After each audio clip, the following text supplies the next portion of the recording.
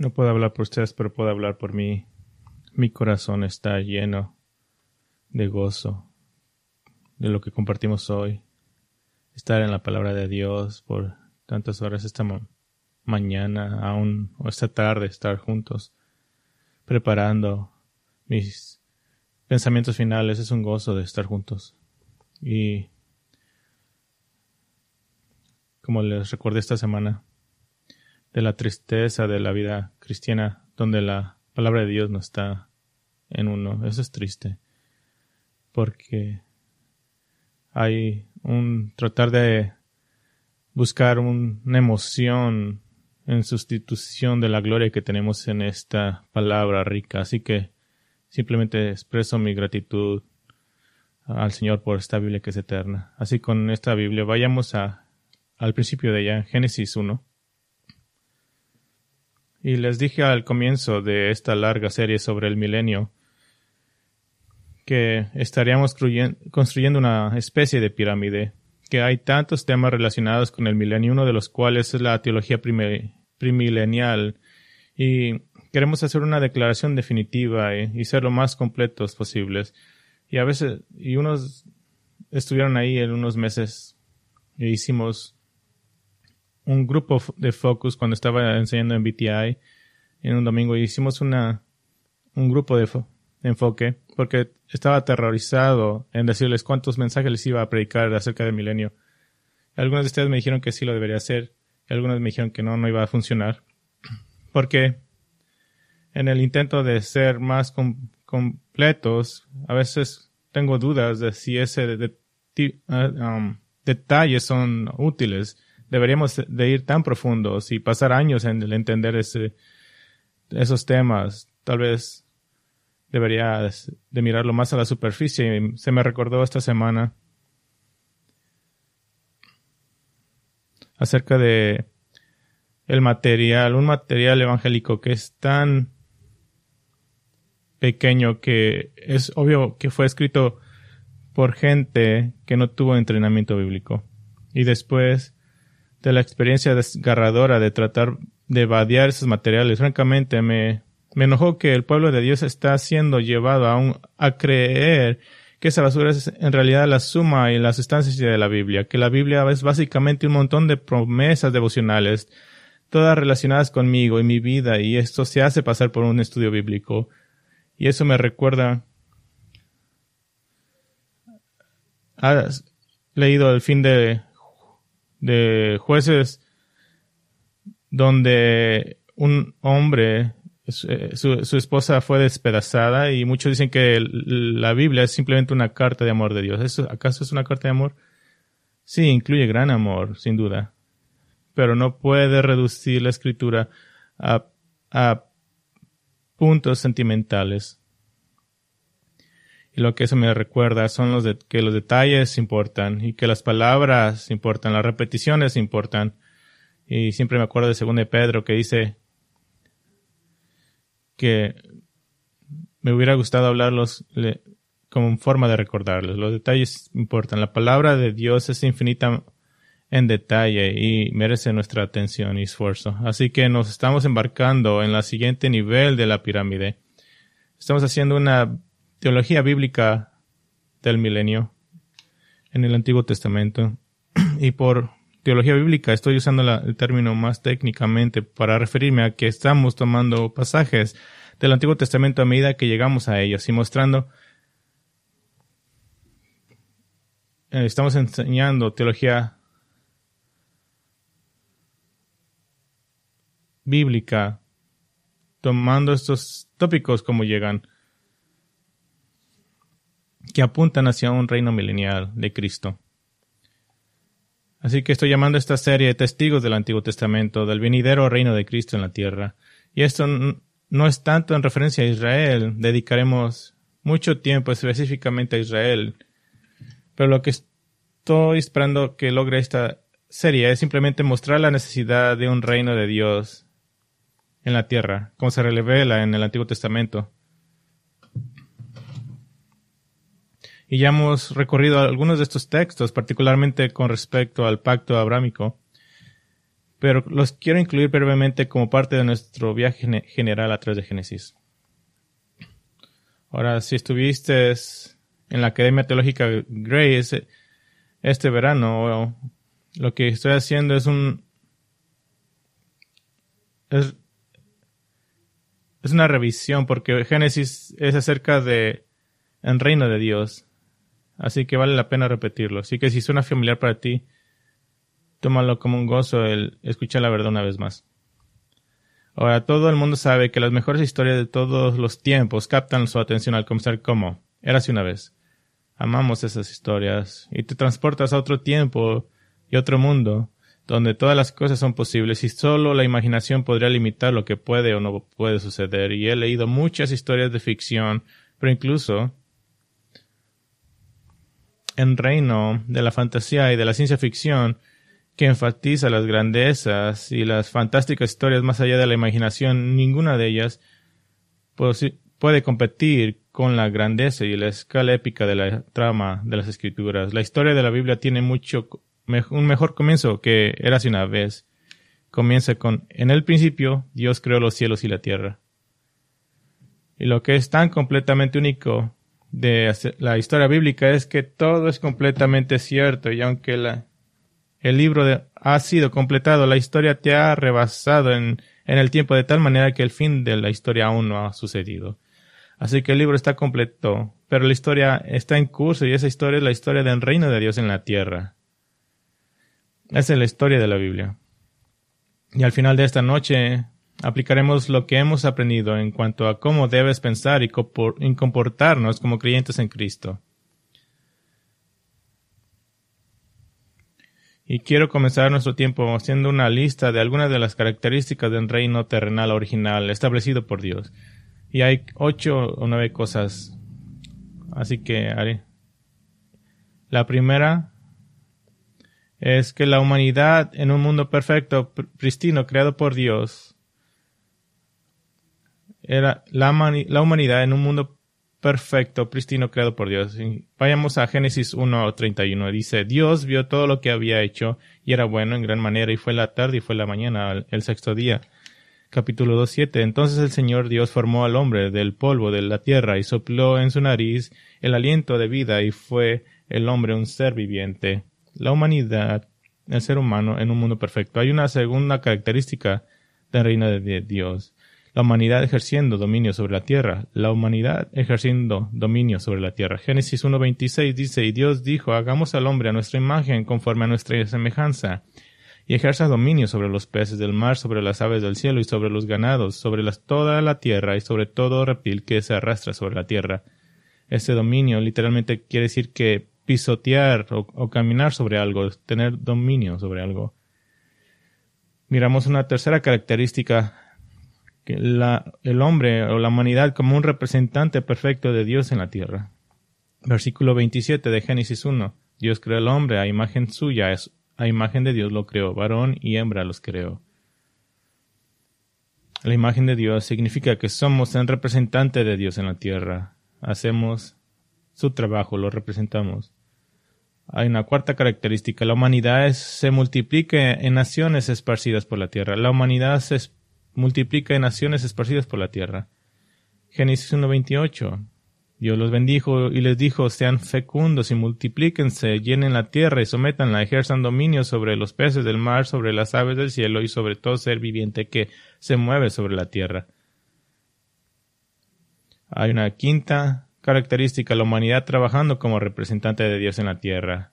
Trabajamos como representantes de Dios en la tierra. Génesis 2:15.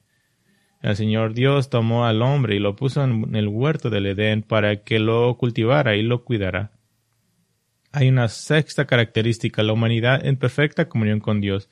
No solamente tenían que cultivar y cuidar el jardín, pero Génesis 2:15-16 dice: el Señor Dios tomó al hombre y lo puso en el huerto del Edén para que lo cultivara y lo cuidara.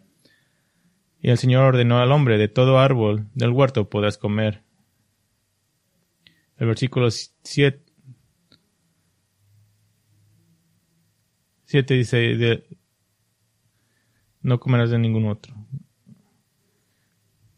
el hombre está en una comunión sin pecado con Dios. Génesis 1:28, Dios los bendijo. Una relación sin pecado perfecta con Dios. Tiene una octava característica, la humanidad en perfecta comunión entre sí. Capítulo 2:18.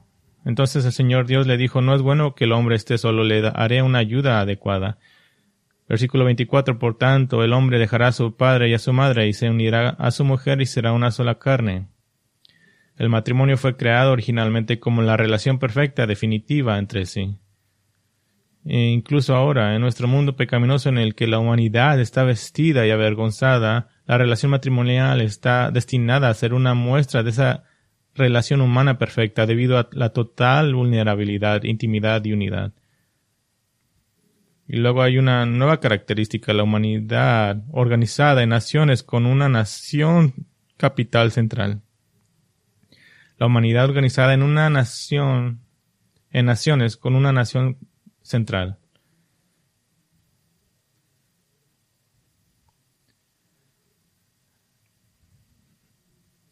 Edén es la ciudad capital. El versículo 11 habla de la tierra de Ávila. El versículo 12, Génesis 2:12 habla de la tierra de Cus. Y el versículo 14 habla de Asiria. Ahora, esto no eran los nombres de esas naciones todavía, especialmente Asiria, pero el hecho es que el Espíritu Santo ya en Génesis 2 organizó el mundo en naciones con una clara nación capital. Ahora solo archiva esta lista en tu mente por un momento. El núcleo de este plan del reino se encuentra en Génesis 1:26 al 28. Dice, y Dios dijo, hagamos al hombre a nuestra imagen, conforme a nuestra semejanza, y ejerza dominio sobre los peces del mar, sobre las aves del cielo, sobre los ganados, sobre toda tierra, y sobre todo reptil que se arrastra sobre la tierra. Dios creó al hombre a imagen suya, a imagen de Dios lo creó, varón y hembra los creó. Dios los bendijo, y les dijo, sean fructíferos, y multiplíquense y tengan dominio sobre los peces, y sobre toda cosa que se arrastra en la tierra. Y hemos llamado a esto la directiva central, el enfoque y el empuje de toda la historia de la Biblia, y también podríamos simplemente llamar a eso el plan del reino de Dios. Y una buena manera de entender el mensaje general de Génesis es examinar algunas piezas clave para ese plan del reino. Así que solo vamos a hacer un sobrevuelo a gran altitud y tratar de envolver nuestras mentes y corazones alrededor de lo que el Señor quiere que entendamos acerca de su gran plan del reino. Así que veremos en términos generales 6 de estas piezas clave del plan del reino. Estaré saltando a diferentes lugares en Génesis. Probablemente sea más útil solo escuchar y tomar nota de las referencias bíblicas, porque vamos a ir a varias. Pero la primera pieza clave la llamaremos la interrupción del plan de Dios. La interrupción del plan de Dios. Después de la gloriosa creación del universo en 6 días literales, después de la creación del hombre y la creación de la mujer, en un mundo perfecto como representantes elegidos de Dios que debían ser fructíferos y multiplicarse y llenar la tierra con su descendencia, el pecado interrumpió todo el plan del reino desde el punto de vista humano. Claro, siempre fue parte del plan de Dios, pero desde nuestro punto de vista fue lo que interrumpió el plan de Dios. Ahora, el origen del pecado es en gran medida un misterio para nosotros. Eso es lo que sabemos. Primero, que Satanás fue el primero en pecar.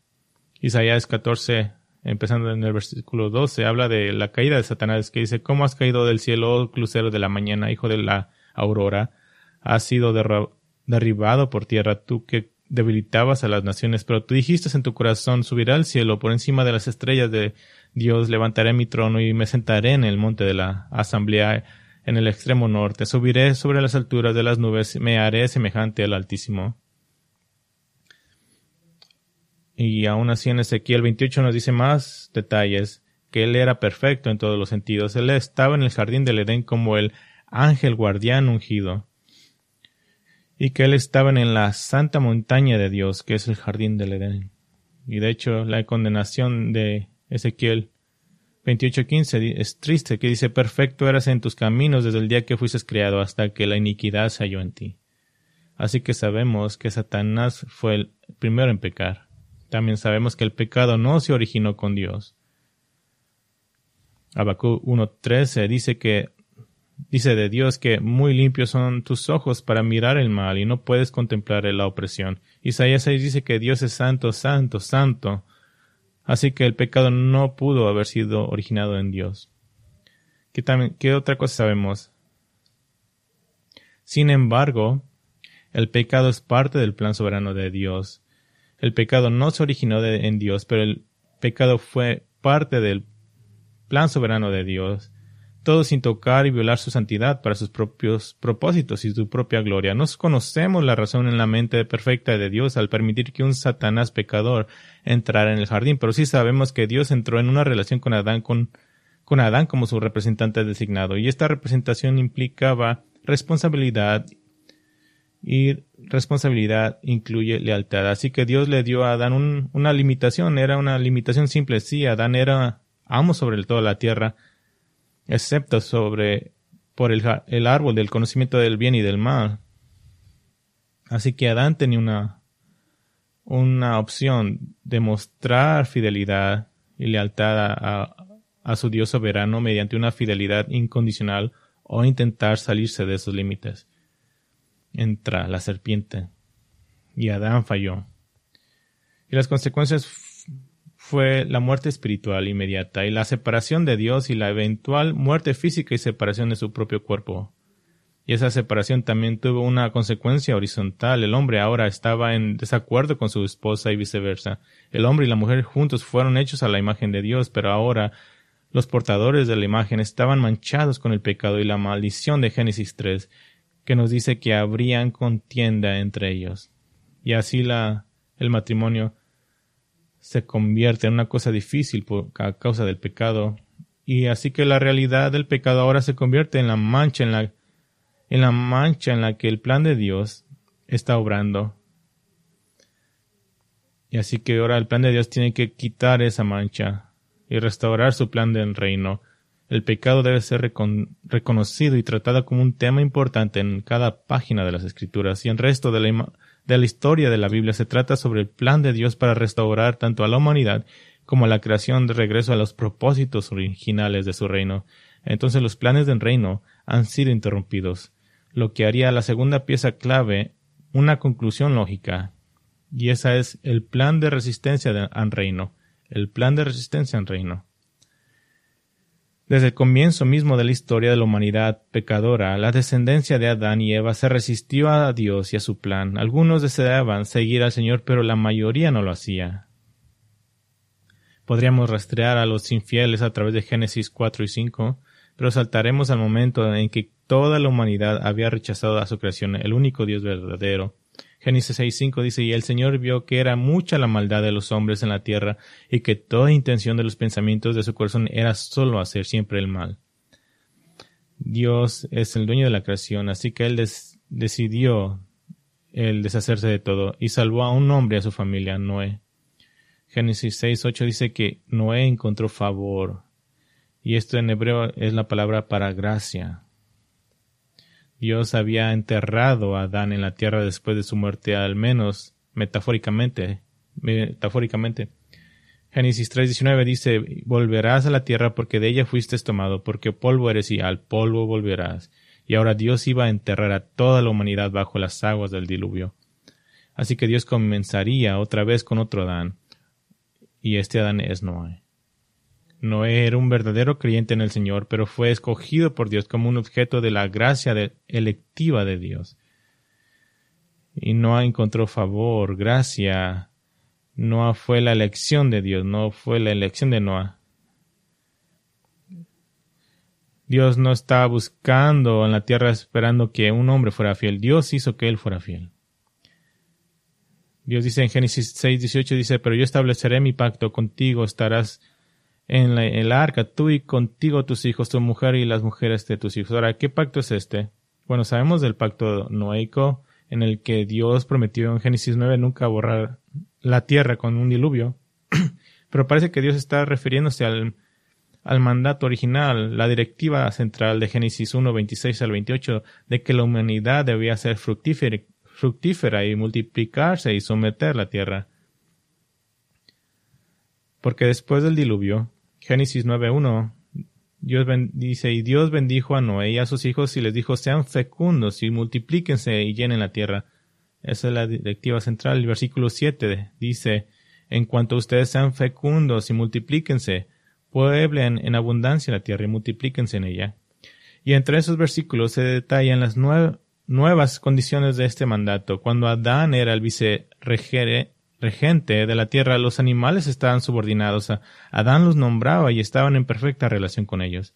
Y ahora con Noé como el vicerregente de la tierra, las cosas cambiaron. Génesis 9:2 dice, y el temor y el terror de ustedes estarán sobre todos los animales de la tierra, sobre todas las aves del cielo, en todo lo que se arrastra sobre el suelo y en todos los peces del mar, en sus manos son todos entregados. Y, debido al pecado, Dios introduje la pena de muerte en la humanidad, la formación del gobierno humano, para evitar que la humanidad viva en la anarquía. Así que tienen una segunda oportunidad. La humanidad tiene otra oportunidad de seguir a Dios. Con solo 8 personas en la tierra, tal vez dejen así de resistirse al plan del reino de Dios. Pero eso no iba a suceder. La resistencia continuó en los descendientes de Noé. Génesis 11 registra la construcción de la Torre de Babel, que tenía un propósito distinto, y esto era frustrar el plan del reino de Dios. Todo ese fue el propósito de la Torre de Babel. Génesis 11:4 dice, y luego dijeron, vamos, edifiquemos una ciudad y una torre cuya cúspide llega hasta los cielos, y hagamos un nombre famoso para que no seamos dispersados sobre la superficie de la tierra. Así que en lugar de cumplir con las órdenes del Señor, la gente del mundo decidió permanecer unida para hacerse un nombre. No querían ser fructíferos y multiplicarse al nivel que el Señor pretendía. Así que el Señor Dios confundió su idioma en muchos idiomas. La gente se vio obligada a dispersarse en agrupaciones nacionales basadas en el idioma. Entonces, debido al pecado, la resistencia al plan de Dios continuó. Pero en la soberanía de Dios, en el próximo capítulo, después de la Torre de Babel, ahora llegamos a la tercera pieza clave del plan del reino de Dios, y esa es la estrategia del plan del reino. La estrategia del plan del reino. ¿Cómo iba Dios a traer un reino perfecto a la tierra según su diseño? Bueno, ingresó a un hombre llamado Abraham. Dios le dijo a Abraham que dejara su tierra natal y de Ur y fuera a una tierra que Dios le prometería. Y había una condición, que su condición era que tenía que dejar todo atrás. Y Abraham cumplió esa condición. Dios está a punto de entrar en un pacto con Abraham incondicional. Y después lo nombraría Abraham. Había un pacto incondicional en el que Dios cumpliría su parte sin importar qué.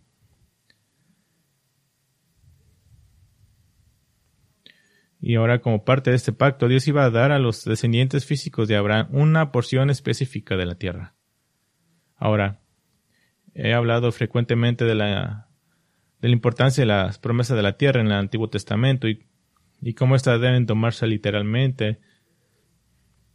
Y son parte del pacto incondicional de que Dios nunca abandonaría. Y esto es porque las promesas de la tierra son claves, son tan vitales al plan de Dios con Abraham, que no pueden ser espiritualizadas ni redefinidas. El doctor Eugene Merrill, eminente erudito del Antiguo Testamento, escribió esto: como la mayoría de los eruditos ahora reconocen el pacto y sus circunstancias fueron en forma de una concesión real de tierras, un acuerdo legal bien atestiguado en el antiguo cercano oriente.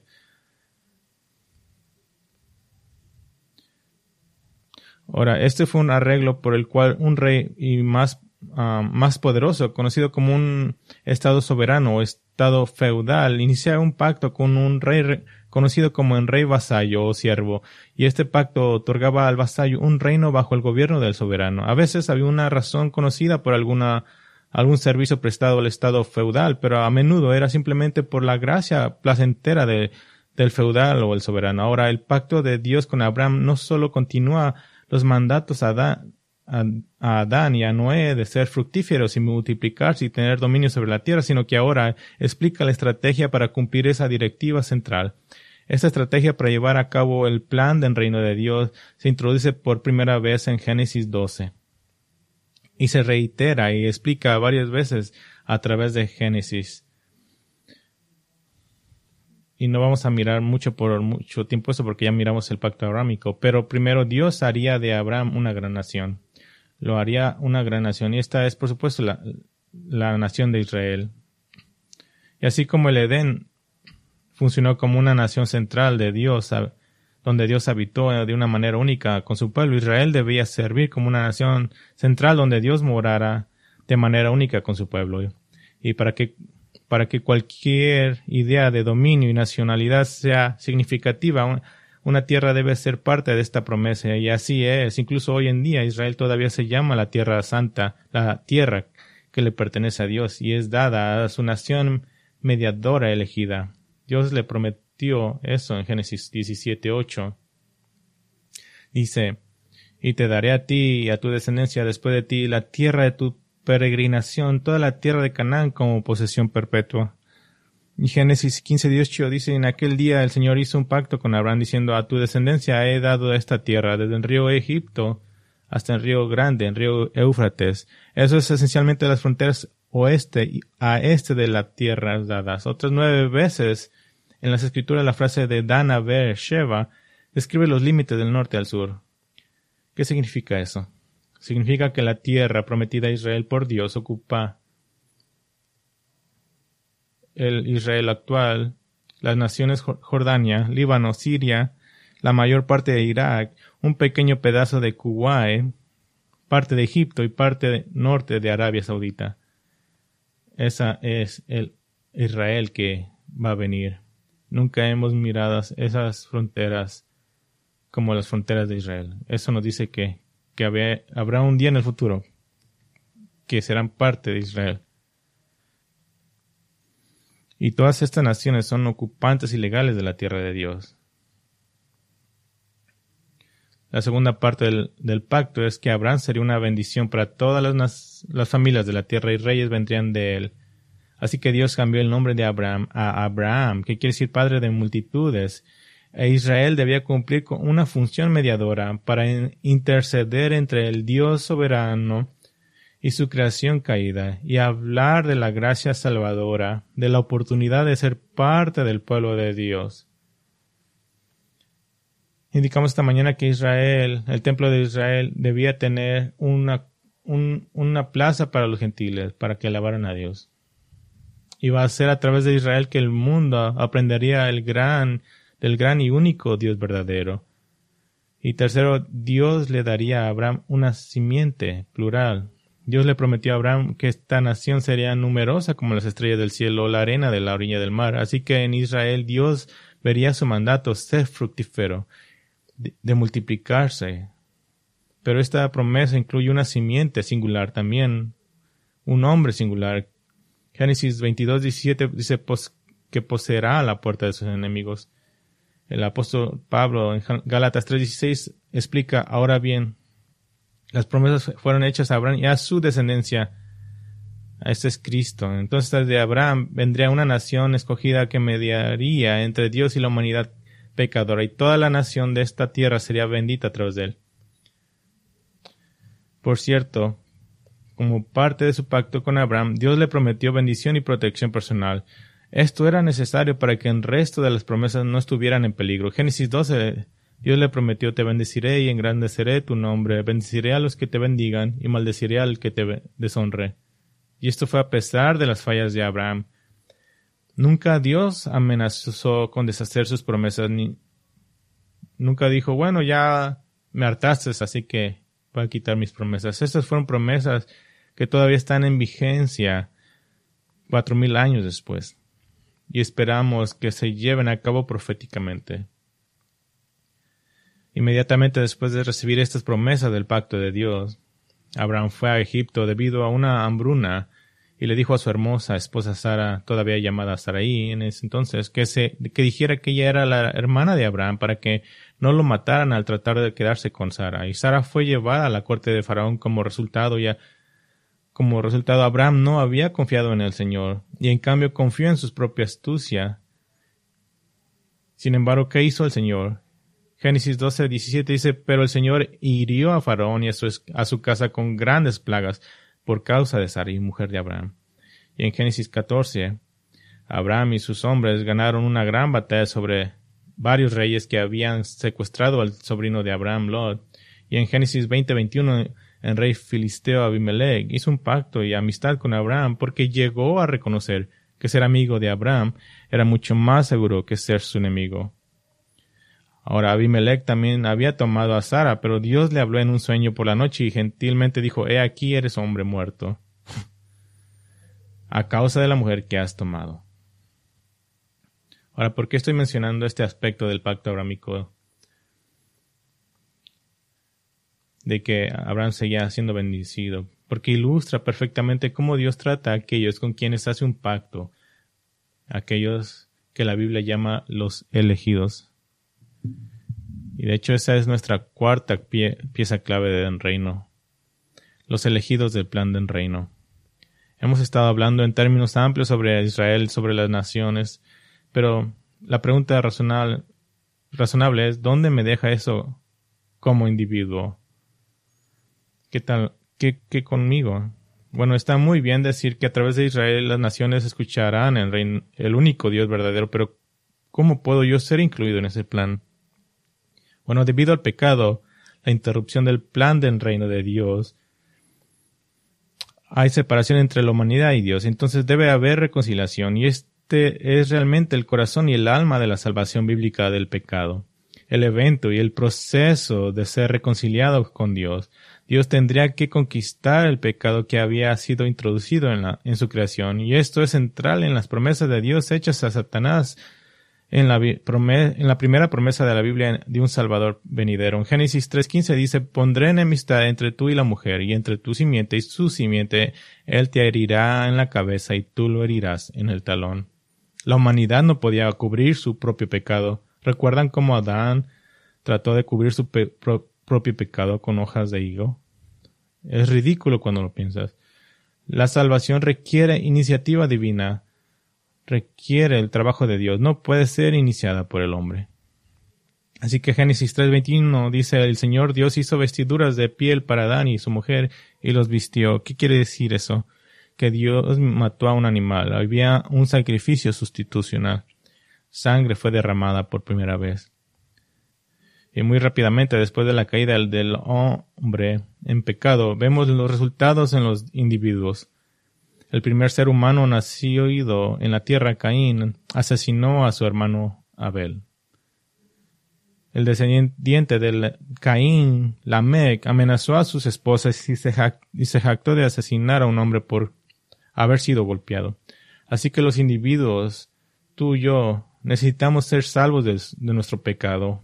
Y ya en Génesis vemos cómo son identificados estos individuos.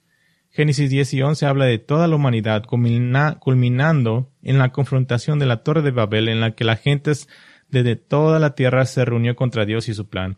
Y de repente pasamos de Génesis 11:1, toda la tierra hablaba la misma lengua, a Génesis 12:1, Jehová dijo a Abraham. El enfoque de Génesis se reduce instantáneamente a un hombre y su descendencia. De hecho, estas son consideradas las dos secciones principales de Génesis. Los capítulos 1 al 11 se ocupa de los asuntos cósmicos de Dios, el Creador soberano, el orden divino para la salvación, la entrada del pecado en el mundo, el rechazo del plan de Dios por la gente de la tierra, y cubre más de 2000 años en la historia humana. Y el capítulo del 12 al 15 trata de solo 4 cosas. Las generaciones centradas de una familia, la familia de Abraham. ¿Y cuáles fueron los criterios de la Biblia dada para que Abraham sea este hombre? Génesis 12:1 nos dice, simplemente Jehová dijo a Abraham. El criterio fue que Dios escogió a Abraham. Él lo eligió a él. Y ya hemos visto que Dios eligió a Noé para poner su favor sobre él. A Abraham se le prometía un hijo a través del cual vendría la nación prometida. Abraham tuvo un hijo, Ismael, pero Dios dijo, no, Isaac es el hijo elegido. Isaac tendría hijos gemelos, Jacob y Esaú, y Jacob, el joven, sería el el Hijo elegido a través del cual vendrían las naciones escogidas. Así que ya estamos viendo la semilla de la idea de los elegidos de Dios, los individuos elegidos por Dios para el propósito divino y para la salvación.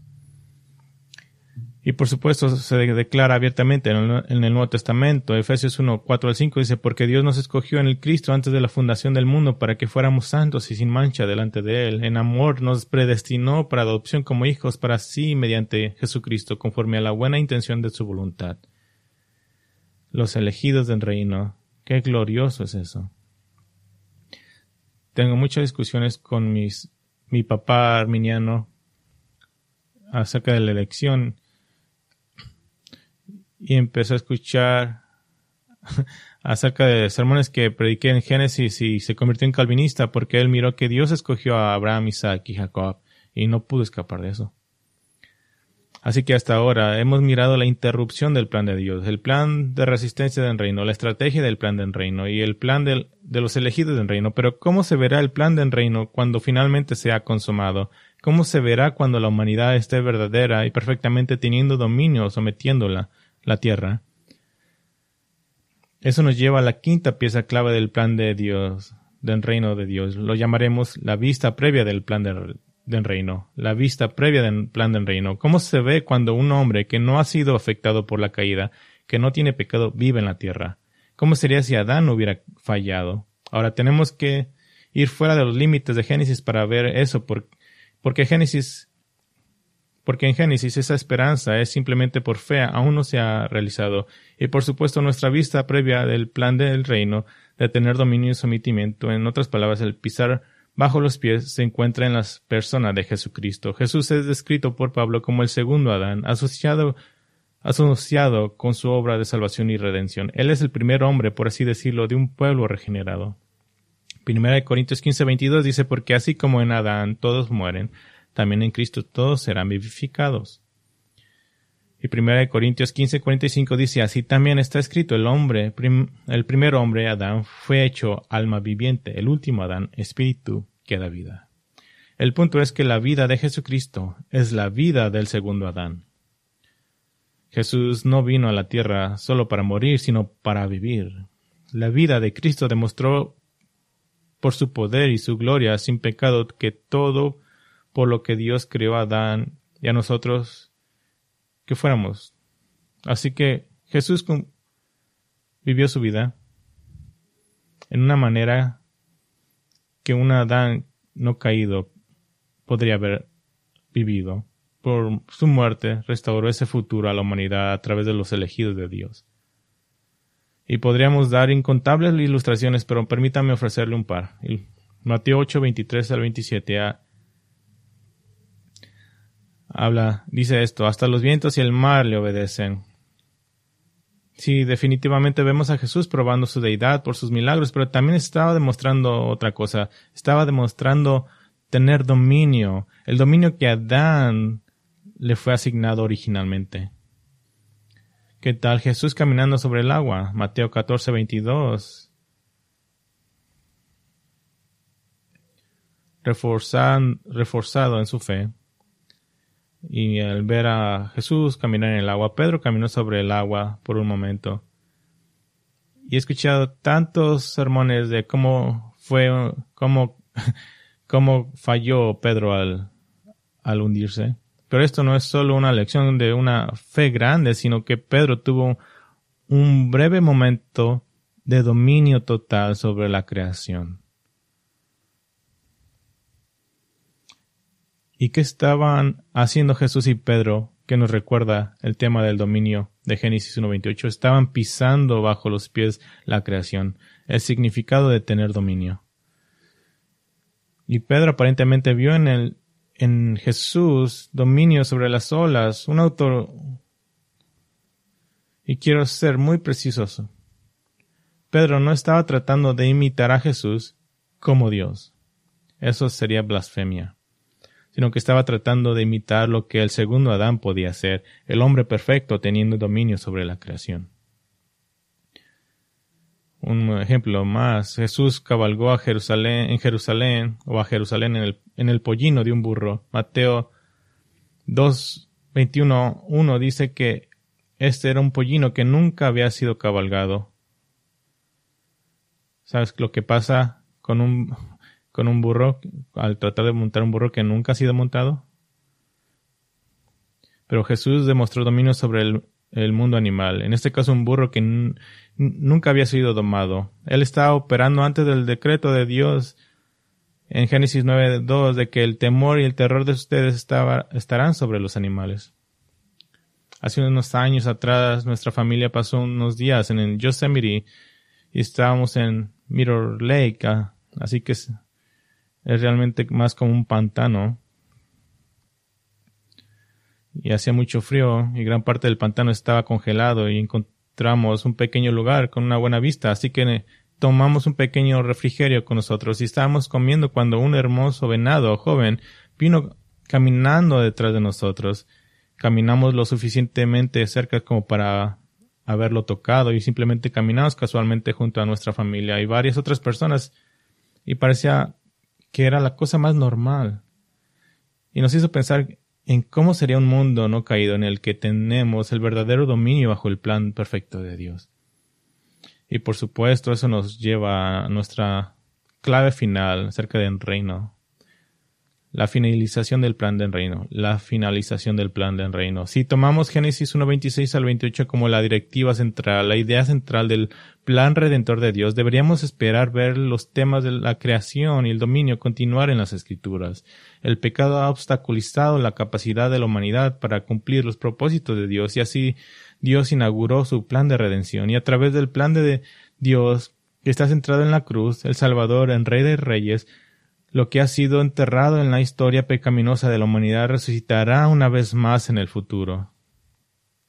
Ahora, no sucederá todo de una vez, sucederá en etapas, como lo demuestra la clara enseñanza de la Biblia sobre un próximo reinado de Cristo de 1000 años en la tierra. Muchas de las promesas serán cumplidas en el milenio, un tiempo entre este reino, esta etapa y la etapa final. Este será un tiempo en el que comenzaremos a ver realmente cómo se ve la completa capacidad humana para guardar el pacto de Dios siendo restaurada a nosotros. El milenio es como el escalón hacia el estado final. Sé que esto es una mirada a Génesis, pero para cerrar nuestro tiempo juntos, quiero que vayan a Apocalipsis 21. Apocalipsis 21. Y solo para probar el punto de la finalización del plan del reino.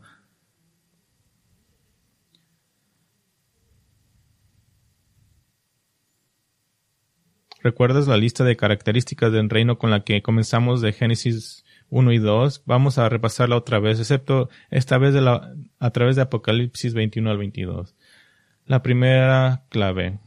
Característica. La humanidad es un mundo perfecto, puro tal como era en su forma original, creado por Dios. Apocalipsis 21:1 dice, entonces vi un cielo nuevo y una tierra nueva, porque el primer cielo y la primera tierra pasaron y el mar ya no existía. Y vi la ciudad santa, la nueva Jerusalén, que descendía del cielo de Dios, preparada como una novia ataviada para su esposo. La segunda cosa, la humanidad ejerciendo dominio sobre la tierra.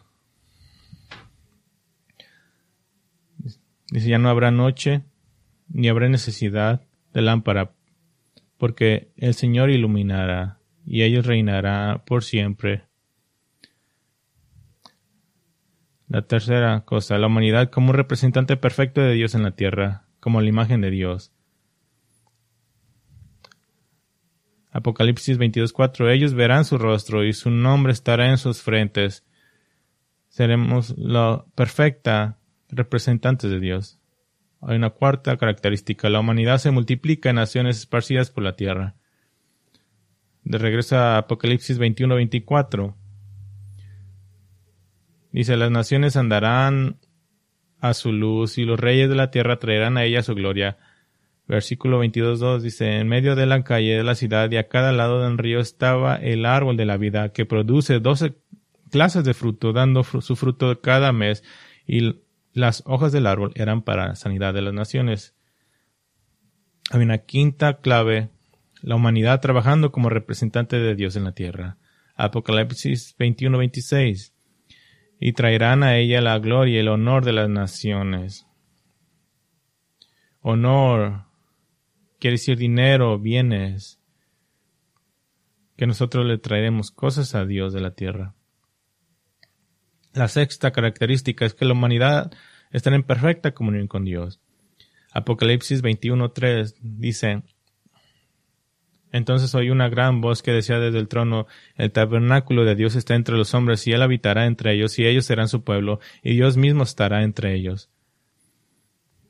Qué gloriosa relación. Apocalipsis 21:22 dice: No vi en ella templo alguno, porque su templo es el Señor, el Dios Todopoderoso y el Cordero. Un templo implica una necesidad de inmediación debido a la separación, pero ya no habrá templo aquí, porque el templo será Dios, en una relación perfecta con Dios.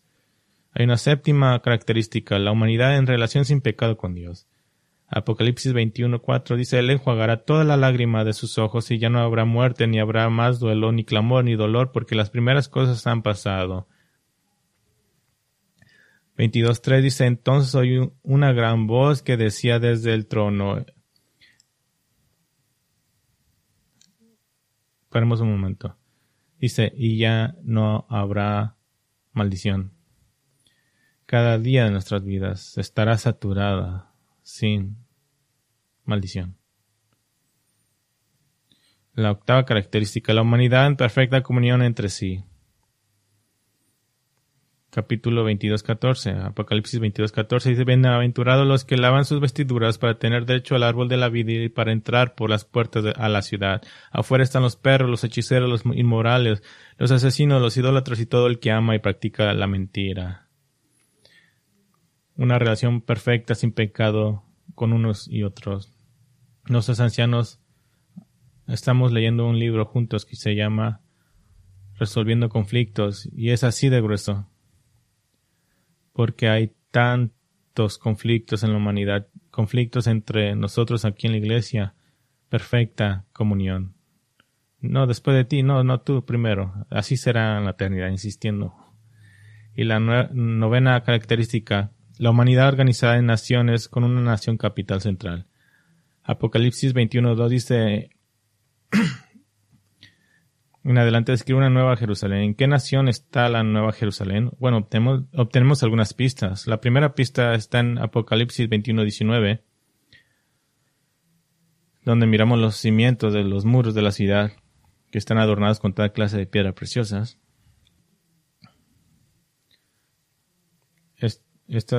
Los cimientos parecen estar especialmente ornamentados. Estas piedras son aproximadamente paralelas a las piedras usadas en la corona del sumo sacerdote de Israel, como se describe en Éxodo 28.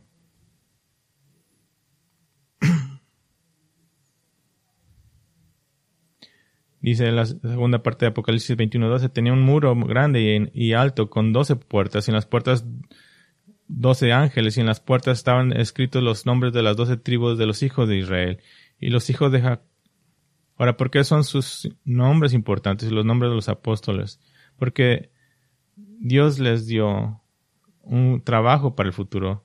En Mateo 19:28 Jesús les dijo a los discípulos, a los apóstoles: en verdad les digo que ustedes me han seguido en la regeneración. Cuando el Hijo del Hombre se siente en el trono de su gloria, ustedes se sentarán también sobre 12 tronos para juzgar a las 12 tribus de Israel.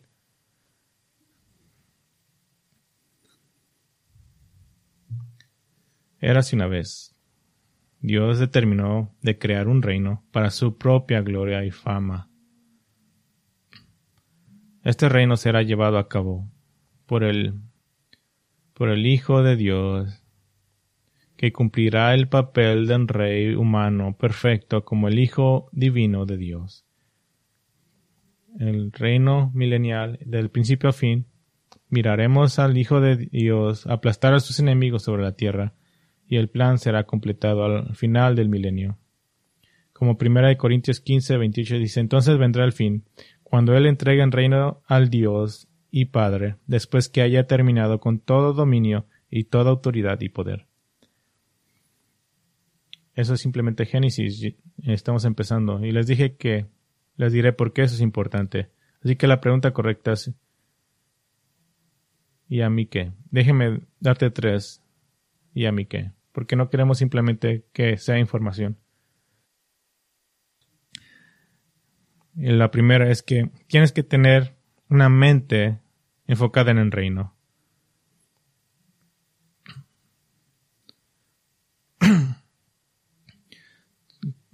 Tenemos una mente enfocada en el reino, en el mundo, en nuestras familias.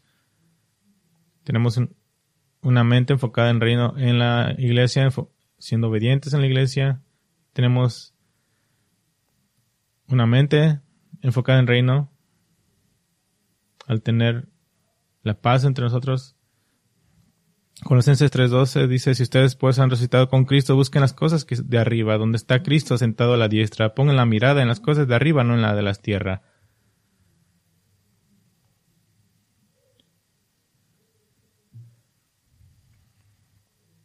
Ahí es donde culmina. Tienes que tener una mente, reino. Te lo puedo decir de esta forma. No dejes que pase un día donde no piensas en el reino de Dios y en la gloria venidera que es nuestra. Hay una segunda. ¿Y a mí qué? La iglesia debe obedecer la directiva central. La iglesia debe obedecer la directiva central. El mandato de ser fructíferos y multiplicarse es precisamente lo que Cristo le dijo a la iglesia que hiciera en la Gran Comisión. Mateo 28:18 dice, toda autoridad me ha sido dada en el cielo y en la tierra. Vayan pues y hagan discípulos de todas las naciones, bautizándolos en el nombre del Padre y del Hijo y del Espíritu Santo, enseñándoles a guardar todo lo que les he mandado. Y recuerden, yo estoy con ustedes todos los días hasta el fin del mundo. La gente de Babel quería usar su agrupación únicamente para su propio beneficio. Y la iglesia no debe ser como ellos. No debemos ver la iglesia como algo exclusivo de nosotros y preocuparnos poco por los perdidos. Si dices, realmente no quiero que la iglesia crezca, bueno, hubiera sido muy bienvenido en la Torre de Babel. Y aquí está el tercer, ¿y a mí qué? Y puede ser obvio, pero debe decirse. Para ser parte del reino debes amar al rey. No hay otra forma. Para ser parte del reino debes amar al rey. Debes de creer en el Señor Jesucristo. Debes reconocer tu necesidad de un Salvador. Debes someterte a Él como tu Salvador soberano. Debes ser tan leal que debes dejar todo atrás, toda relación humana. Todo lo que tome, te sometes a Él como tu soberano. Bueno, ese es simplemente un mirar a Génesis para esta serie sobre el Antiguo Testamento. Y he elegido algunas amplias gamas de textos. He elegido Salmo 2, Salmo 72, todo el libro de Isaías y 5 capítulos en Isaías. También miraremos Jeremías como un todo, Ezequiel como un todo, Ezequiel 37 y el Valle de los Huesos Secos, Daniel como un todo, Joel como un todo, Amos, Miqueas, Sofías y Zacarías. Y alguien dijo, solo Apocalipsis enseña del milenio. Vamos a mirar cada libro que enseña del milenio. Y no ha sido específico todavía. Eso llevará varias series. Así que estoy esperando mirar libro por libro estos puntos altos y espero que esté leyendo y pensando en esto. Oremos juntos. Padre, te damos gracias